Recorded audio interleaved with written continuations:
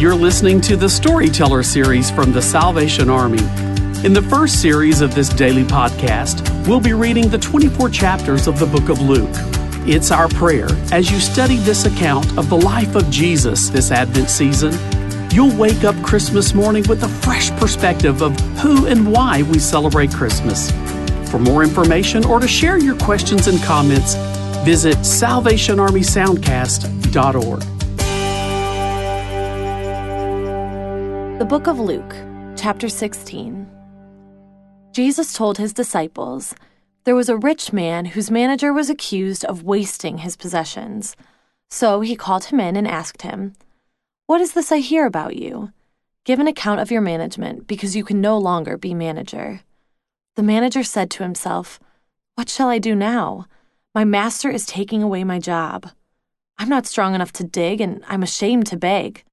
I know what I'll do, so that when I lose my job here, people will welcome me into their houses."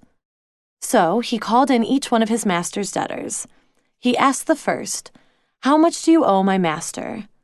900 gallons of olive oil, he replied. The manager told him, "Take your bill, sit down quickly, and make it 450. Then he asked the second, "And how much do you owe?" 1,000 bushels of wheat, he replied. He told him, "Take your bill and make it 800. The master commended the dishonest manager because he had acted shrewdly.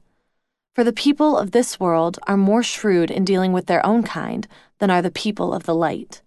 I tell you, use worldly wealth to gain friends for yourselves, so that when it's gone, you will be welcomed into eternal dwellings.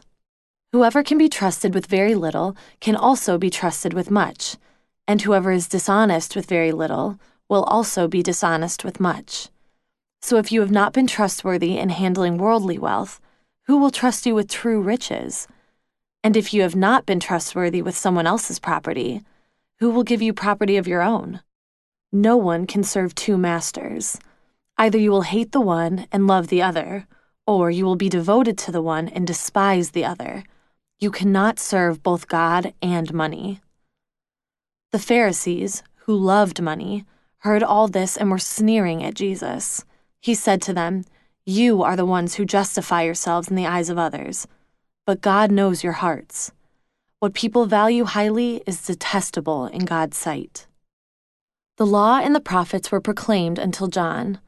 Since that time, the good news of the kingdom of God is being preached, and everyone is forcing their way into it. It's easier for heaven and earth to disappear than for the least stroke of a pen to drop out of the law. Anyone who divorces his wife and marries another woman commits adultery, and the man who marries a divorced woman commits adultery. There was a rich man who was dressed in purple and fine linen and lived in luxury every day. At his gate was laid a beggar named Lazarus, covered with sores and longing to eat what fell from the rich man's table. Even the dogs came and licked his sores. The time came when the beggar died, and the angels carried him to Abraham's side. The rich man also died and was buried. In Hades, where he was in torment, he looked up and saw Abraham far away, with Lazarus by his side. So he called to him, "Father Abraham, have pity on me, and send Lazarus to dip the tip of his finger in water and cool my tongue, because I am in agony in this fire." But Abraham replied, "Son, remember that in your lifetime you received your good things, while Lazarus received bad things, but now he is comforted here and you are in agony. And besides all this, between us and you a great chasm has been set in place, so that those who want to go from here to you cannot, nor can anyone cross over from there to us." He answered, "Then I beg you, Father, send Lazarus to my family, for I have 5 brothers. Let him warn them, so that they will not also come to this place of torment." Abraham replied, "They have Moses and the prophets. Let them listen to them." "No, Father Abraham," he said, "but if someone from the dead goes to them, they will repent." He said to him, "If they don't listen to Moses and the prophets, they will not be convinced even if someone rises from the dead." I can so identify with this situation Jesus finds himself in.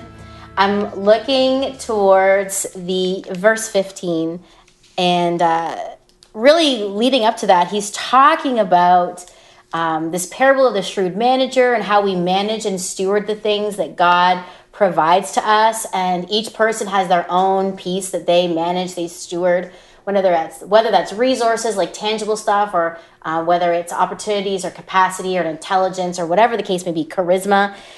But he's talking about, at the end, he brings it home with verse 13, no one can serve two masters.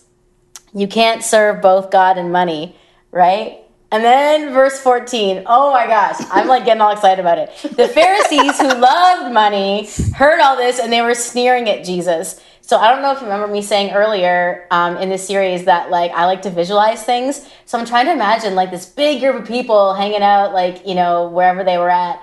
And then a bunch of them are hearing this and they're like making that face, like that like rude, scrunched eyebrow, like twisted lip, like whatever face, like this sneering. And I just feel like if I was Jesus, I'd be like, oh, I see that face and I'm coming for you. And so then he just says to them, you're the ones, it's you. Like you are the ones who justify yourselves in the eyes of others, but God knows your hearts. What people value highly is detestable in God's sight. So interestingly enough, like he just straight up calls them out. So be wary of sneering at Jesus because he's coming for you. No, I'm just joking, but he did. So how do we know for sure with what Jesus is saying, whether we've truly surrendered ourselves to not just Jesus, but the ways of the kingdom?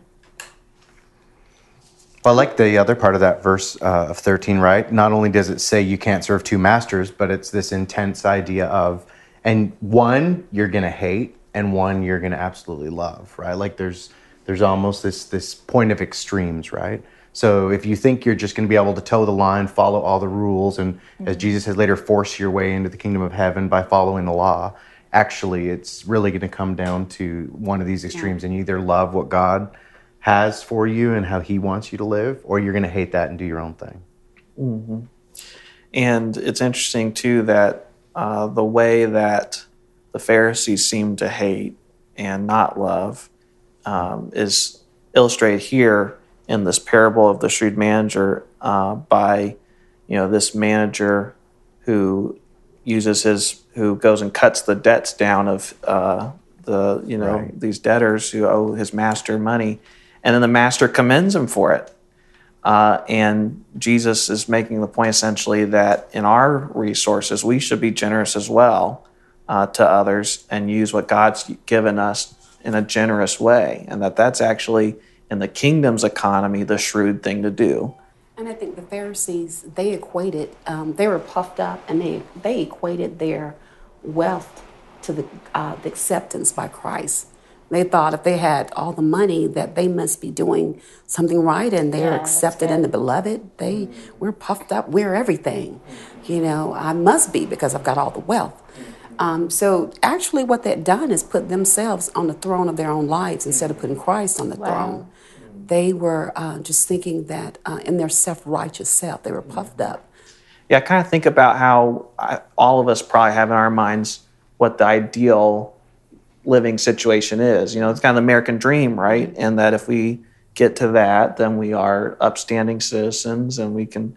And then Jesus' invitation is like, hey, actually, why don't you come live this radical life of self-giving and of openness to the world, and a life that's not all about sort of the pretensions that we try to put on or whatever, and a life that's not about our images of ourselves that we portray, but is this radical call to selfless love. Thanks for listening. If you're enjoying this show, please share it with a friend. You can subscribe to the Storyteller series on Apple Podcast, Spotify, or your own favorite podcast store. For more information, visit SalvationArmySoundcast.org. God bless you and Merry Christmas.